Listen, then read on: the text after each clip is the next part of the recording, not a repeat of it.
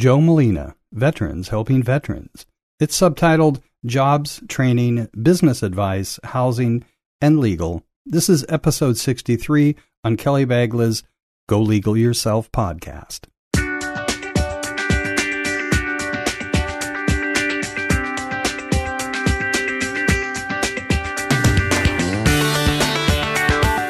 Welcome to the Go Legal Yourself podcast.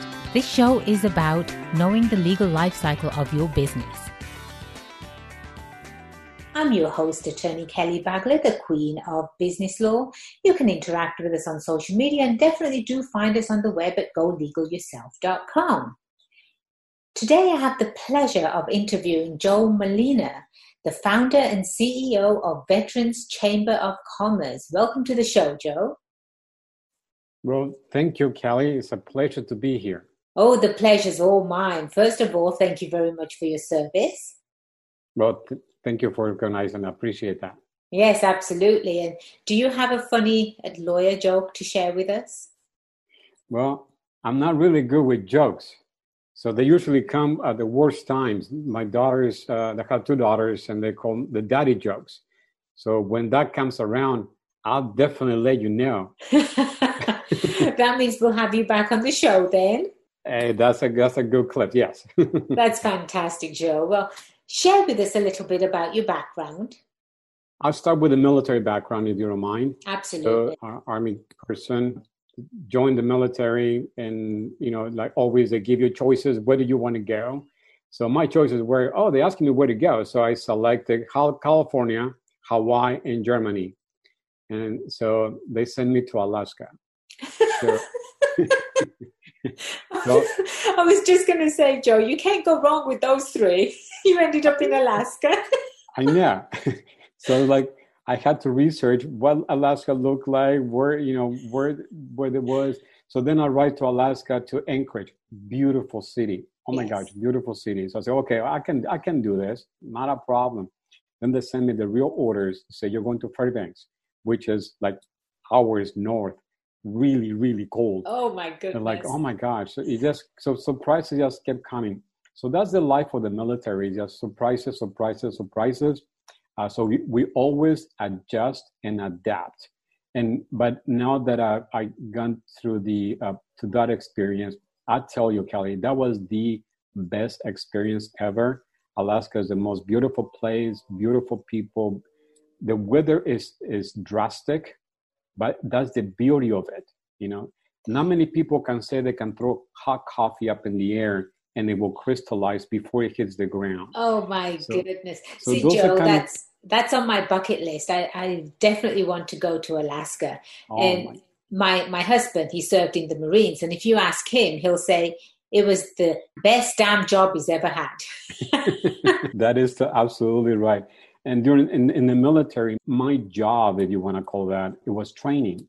So always been in training, always been teaching. My first teaching class, I believe, I don't want to put a date on it to be exact, but I was a teenager. I know I was a teenager. And I was teaching adults how to go and pursue their high school degrees or their high school diplomas. So I love teaching. I've always been in that mode. I had my first teaching actual class for a high school when I was 19. So it was, and I was teaching algebra because the instructor couldn't be there. So asked me if I could fill in. So I had to prepare. I prepared for weeks to do I believe at that time was 40 minutes, 20 minutes a session. But I like math. I love algebra. So it was something that a great opportunity. So always been in that mode of training, development. So needless to say, in the military, it was just second nature to train and find ways to better train individuals on how to do things faster, better, with less equipment, with less expense, that kind of thing. So I really, really enjoyed it. Yeah. I always think that the military, either any branch whatsoever, but the military, it truly produces leaders. And the title of the show is Servant Leadership. So you were a leader from the beginning. You were teaching courses to other people. And I truly think that it should be mandatory across the states. Every kid, when they graduate from high school, they should at least go serve for 2 to 4 years. It should be mandatory because that's how you're going to get future leaders for America. Well, I think there's definitely benefit on that, and the other benefit of that is that everyone who goes in the military, your husband, myself, and everybody, we all decided to do that. Yes. We all volunteered. So it was just our heart and our passion to be there to do for our country, to protect and defend, to be there. So it was our choice. No one told us you gotta go and do that. It was our choice to do that, and we will happily. I mean, you guys ask anybody who's been in the military, will you do it again? Everyone that I asked you is like, man, just say when and where. Exactly. So it's that kind of heart and passion that you're really looking for, and that's how you develop servant leadership. Servant leadership is not mandated. You cannot force someone to be servant. You cannot force someone to be a leader. You can instruct them and educate them, but a servant leader must be willing to do that on their own. Absolutely. You're absolutely right. Yes, absolutely. We love veterans on this show, Joe. They're very near and dear to my heart. And so I'm really looking forward to creating more of a partnership with you. And how did you transition from the military into becoming an entrepreneur? Well, that's the other funny thing is like I started my first business when I was a teenager as well. I created my first event. Wow. And it was a successful event. It was fun to do. It was nerve-wracking. You create events. So I put together groups of people who were experts on things. I put together karate experts, clowns, magicians, and just basically brought an audience to that. And it was just, again, it was nerve-wracking and it was exciting. So entrepreneurship has always kind of been part of what I do every day. And so it just became second nature on doing that. But after the military, I went into work as a business consultant, a business advisor. That was my dream job, to be honest. It's like, I have a dream job. That was my dream job. And I did that for many, many, many years. But at the same time, I continued to be a faculty member for universities and colleges. I still am a professor at universities and colleges. I'm still teaching, But then that gave me an opportunity to serve better, to serve more. So how do I do that? How do I impact? So I saw a few gaps that needed to be filled in San Diego initially. And my idea was just to do a San Diego chapter of the Veterans Chamber of Commerce to help San Diego veterans. But I mean, it wasn't not even a month or two before I started getting requests and questions from all over the nation. How to do this? Why did this happen? And so it just grew out of a necessity, and it grew organically. And we started just with commerce, just helping veterans start businesses, and then the spouses. But then it grew into, okay, well, not everyone can do a business, but people want also their jobs. How do we help there? Then from there, well, people get businesses or jobs, but they also need education and training. So how do we help in education? But in the military, I strongly believe that even though we go in as individuals, we bring the whole family together, including our parents. My parents were also worried about where I was. Right. And at that time, there was no internet that we have today. There was no FedEx. There was no UPS, things like that. So, there wasn't, you didn't have Prime Amazon back then. So when they will send me things that I like, where they will cook for me, because they didn't have anything like that in Alaska. So the entire family goes in the military with the veteran, with the active person. Absolutely. So we honor that in the chamber. We wanted the family to also have a voice and a place in the chamber. So we welcome veterans, of course. We welcome active duty. We welcome the spouses. We welcome the parents, and we welcome the kids, because children also go through that as well. I had one of my daughters was born in Alaska in the military base. So everyone goes in. So everyone is part of the process, is part of the experience. So it is a family affair. So now the chamber grew from just one tiny little spot in San Diego So now we have a national presence, and we continue to grow that presence, in different formats, either by doing chapters, that require a little bit more operation mindset, if you will, more of a servant leadership, if you will.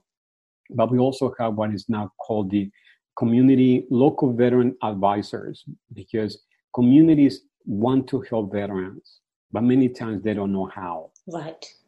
Military bases want to connect with the communities, but they also don't know how.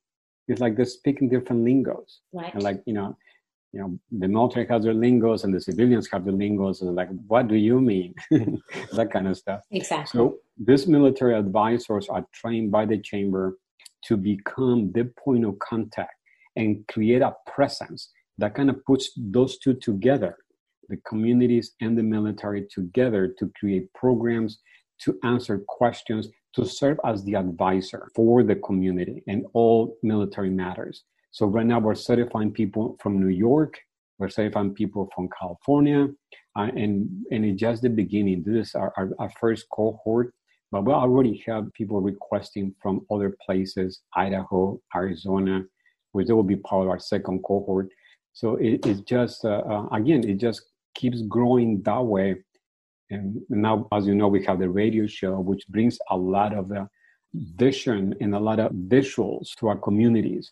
And we wanted to keep our chamber free. No one pays. That was from the beginning. From the beginning was a few parameters that we wanted to enforce. Was one, no one pays. Everything is free for the veteran, their family members, and for the veteran-owned businesses. That's incredible, Joe. Yes. What a way to give back. And they wanted to give back too. So the second part was everyone who joins has to be part or want to be part of the veteran community. So we wanted to open the chamber to everyone. Like I said, veterans, active duty, and their families. So you can be the mom, the spouse, the daughter, the son, whoever, the grandparent. Because if you are proud of, being part of the community, we want you. We want you to be part of us. Of course. Mm-hmm. Of course. That's absolutely fantastic. So walk me through a process. So a veteran is either looking to better themselves, either by starting their own business or looking for a job. So what would they need to do, Joe, to start on that career path, if you will? Well, and that's a great question, because one of the things that we did was, okay, we can be the central point. Everybody comes to us. We train them all on business, on jobs, and this and that. But that's an impossible task. It doesn't work well. So we basically strategically work because we create programs. We work with organizations and businesses and individuals to create programs that basically fit those needs. So we have programs like employment programs. So we have a program that we created and we're partnering with an organization who does that already. They're veteran owned. We vet them to make sure that they are really that. And then their main purpose is to help veterans get jobs. And then on the entrepreneurship side, yeah, we do provide some training and we do provide courses. We now have courses approved by the VA, approved by the one-stop centers. So those programs are there. And those programs also are in partnership and part of the chamber, but they're in partnership with organizations who that's what they do already. So what we see ourselves, we are the conduit, and we take on leadership on helping people, individuals or organizations who have ideas or for projects or programs, and they want to bring them forward and help the veterans and support the veteran community. So we stand behind them. We work alongside with them to create these programs, to create these projects. I give you an example. Besides the one you mentioned right now, we have, for example, the Housing for Heroes program. Right. The Housing for Heroes program, I mean, we know that homelessness is a big issue with veterans in the community at large. And many organizations do their best, and they do a great job of providing that solution. There's a lot of people who are really helping in many different ways. One way that we wanted to do that was to create a network of individual veterans helping veterans. So what we do is that we work with municipalities, with nonprofit organizations who are already helping veterans in the housing situation, and we connect them with certified realtors who are already veteran friendly, certified by the chamber, to work with them and establish local networks so they can help veterans purchase homes at the right prices. So we stand from prevention. Once someone becomes homeless, it's extremely hard to bring them out. And there's people that they have the resources for that. We want to prevent that. We want to stop that from happening from the beginning. So to do that, we wanted to create these local networks. So that's what Housing for Heroes is about. So we identify communities, organizations, and politicians, legislators, anybody who hear us and they want to. Everything is if they want to do this. And then we put them together with a network of realtors who are certified, and they are certified veteran friendly. And then we establish that local partnership for them to create those solutions for the local veterans. That's just one example of the programs that we create. So, Joe, I know that there are a handful of nonprofits here in County of San Diego that specifically do cater to the veteran community. So what was your thought process when you decided to found the Veteran Chamber of Commerce? Well, I think a lot of people, and I admire those organizations, and I met a lot of them, if not most of them, but everyone that I met so far have a huge heart for veterans. All they want to do is help veterans. Right. And I respect that. I admire that. And I do not want to get on the way. Like, you do what you do, and I respect what you do. I support what you do. So creating the chamber was just the logical thing to do, because they have to continue doing what they're doing. What I'm here is to provide the additional extra support, the platform where all of us can collaborate. And that's a key word for us, collaboration. Yes. Yeah. So that was the mindset behind it. Right. So it's completely free for the members to join, but obviously you cannot run a business on free alone. So how can somebody contribute towards helping the chamber? We have different ways, and we also had to become very creative on that, because we still wanted to continue offering the free membership to veterans. Yes. And to offer the free membership to veteran-owned companies. So we rely on kind of out-of-the-box situations. So we do fundraising events. We partner with organizations who want to give back. So let's say, just to say a name, doesn't mean they are. Let's say the shared organization wants to support veterans, so they allocate a room in one of the hotels. So that whatever rents that room or gets that room, a portion of that room becomes, whatever they charge becomes a donation, a sponsorship to the chamber. There is restaurants, they have also allocated certain products of their menu, and then a percentage of that goes to support the veteran chamber. We also have sponsors that they want to contribute to programs, and a lot of them don't want to release their name. It's just like, we want to say thank you. So no, please don't. So they just want to be anonymous. So like, okay, well, thank you very much. They just want to give back. They just want to help. Yes. They don't want the recognition, which is admirable. So, so people like that. So we also create partnerships. So when someone has a program that they are a for-profit entity, and they want to create that program and they want to give back to the chamber. So they say, we have this much, and we would like to donate or sponsor the chamber with 10% pledge, a pledge of 10% or whatever we make, give back to you. So that is how people do that. Now, one thing that we also did it was a strategic move, but we don't allow anyone, none of the chapters, to have buildings. We cannot rent or buy or invest or anything like that in buildings. So our overhead is very, very low. And by the way, also, I have to recognize the County of San Diego give us a big support every year. So they're extremely strong supporters of the chamber. Yes. And I wanted to thank them. They cannot be named by names, but they cannot thank the County of San Diego for supporting the chamber. Of course. As well. Fantastic. So as far as doing business with a veteran, okay, so what has been the most what's your greatest obstacle been so far? Oh, mine? Yes. I don't have any. I don't believe in obstacles. No, but that's right. You said earlier, right? You said you overcome. Absolutely. There's a terminology, it's called the SWOT analysis. Yes. Right? Yes. Strengths, weaknesses, opportunities, and threats. The W doesn't exist in my in my vocabulary. So we have challenges, but they're just challenges. If I would have stopped when people told me that what I was doing was crazy, but no. The third thing, right? So I think if people actually listen to naysayers all the time, we wouldn't have half of the incredible businesses that we have in this world, right? People would initially put off. So I absolutely love what you do, the service that you provide to our veteran community. But what has been one of the greatest? I wanted to share with you when I started this was that there was a requirement that I made to myself. I only work with positive people. I only work and collaborate with positive people. I love it. I don't take any what-ifers. I don't take any devil's advocates. They do not belong in my meetings. I do not work with them.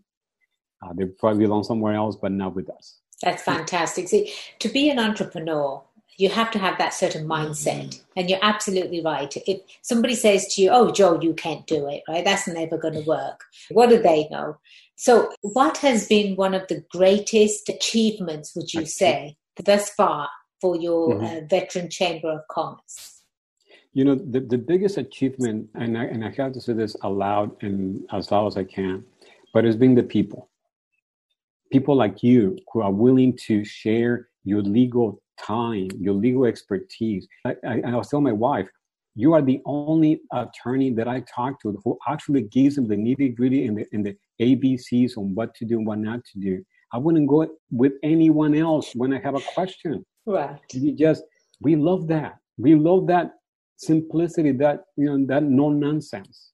And so people like you, people like all the team that we have in the chamber, and all the ones that are coming along and they're wanting to do that, that's the greatest success that I see. Not the money.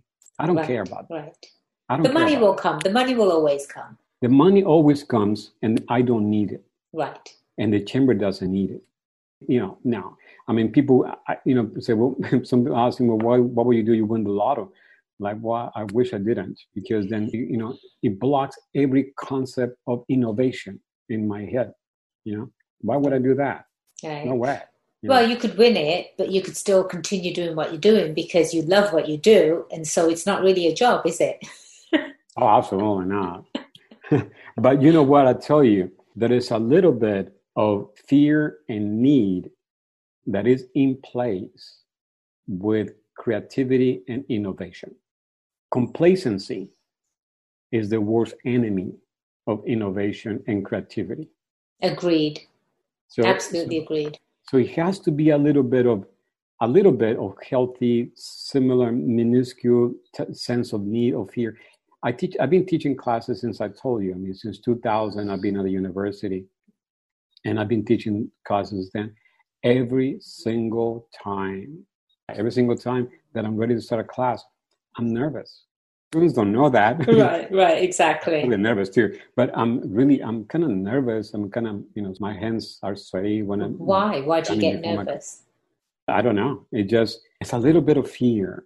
It's a bit of uncertainty, but that little bit of fear or uncertainty makes me prepare even more. That's it. Yeah. All of these famous speakers, right? These public speakers, such as Tony Robbins, and that I'm sure in that split second before they go on stage, right, they have butterflies in their stomachs and they do get sweaty palms. But that could be obviously a combination of, yes, this is exciting. I'm excited to be here. People are here to listen to me. And, if you're not prepared, then you only sort of make a fool out of yourself, right? So we should really be calling you Professor Joe. No, Joe's fine. So, Joe, I do have one more question for you. If you had to do it all over again, what would you do differently? Which part? In your business life. Oh, that's a great question. I would probably just do it again. Yeah, same way. Yeah, same way. Same way, because one of the things that is very important when I'm teaching entrepreneurs to do this is like, have you been rejected? Probably not, because you have not started a business yet. So you have to learn to love the word no. Right. Exactly. You'll Right? hear the word no more than you'll hear yes. Absolutely. You will hear 1,000 no's before you hear one yes. I write, I mean, I don't write them, but I have someone who writes grants for me. And we write grants every month. Right. To so many different foundations. And I get in my email every week, couple rejections all the time. And it's like, if I was going to be affected by every time someone says no, that would not be good. That would not be effective. You'd close your doors and walk away, right? Yeah, I go to the couch and cry. But no, same thing in business. I mean, in business, we have to be servant enough, humble enough to approach people the right way, to know how to. No different than they have to be humble enough and servant enough to approach customers and approach our employees. But we also have to be conscious and aware and familiar with what it looks like to be rejected, what it looks like to be told no. Because if all my employees tell me yes all the time, well, that's great, that's awesome. But the first time someone tells me no, what's going to happen? So if I have employee, you asked me for challenges before, but one of the biggest challenges is actually having people to commit to the mission. Right. So if I was going to be disappointed because people have come and gone, I would be devastated.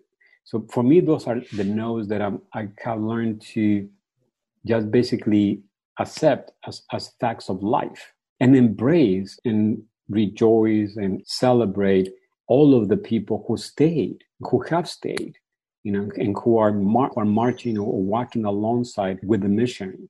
Like I say, all the teams that are in the chamber, and we have a lot of people in the chamber now, and they're all active, and including yourself. So it's a lot of people who have the same passion, the same heart. There you go. I was going to ask you, Joe, what would be your biggest advice to entrepreneurs? But I think you nailed it there.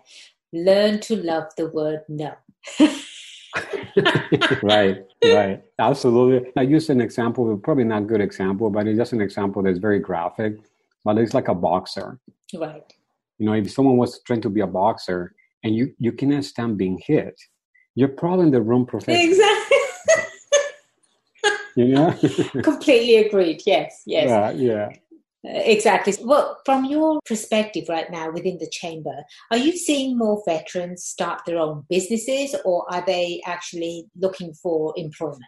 Right now, there are more people looking for employment than businesses because of the uncertainty of times. Right. But my advice to everyone, not just veterans, to everyone, and I've done this, and I tell you, there's no match. And that's, and you do that too. You have to have both. You have to have both. Right. Yeah, you can have a job, but you don't know when the job is going to end or not. Well, you're going to like your boss or not, because not every leader and not every boss, not every supervisor has a servant mentality. No, they don't. Mm-hmm. Most of them don't, unfortunately. Right. They make lives miserable for a lot of employees. So you may not like that, So having always something that you're doing yourself the way you want to, and you're learning to be profitable. You don't have to be in business full time all the time, and you don't have to invest thousands and thousands of dollars. That's another thing that I tell everyone. If you have overhead from the starting point of your business, you're already going backwards. Right. Overhead is. If we're talking about, this is an example also. To me, overhead is like carbs. Some of them are nice. Avoid them as much as you can. I've never heard that one, Joe. That's funny. That's funny. Yeah. Well, that could be my joke for the day. There you go. Wonderful. Wonderful joke. Yeah. And then the other one is risk. How do you manage risk? Yes. And I say that if you want to start a business, have your wallet fit the size of your business. not the other way around. So if in my wallet or my bank account or whatever, in my wallet, I have been able to save up $10,000, then I know that I have a percentage of that can be used for business. My suggestion is 50% of that goes untouched, period. Right. No reason whatsoever. So 50% goes and stays there. Right. 30% is invested only if you're buying a business or you have a business that is already creating revenue and it's already creating profit. Right. But if you want to come up with an idea that may or may not work, that I think it's a great idea ever, then you cannot spend more than 10%.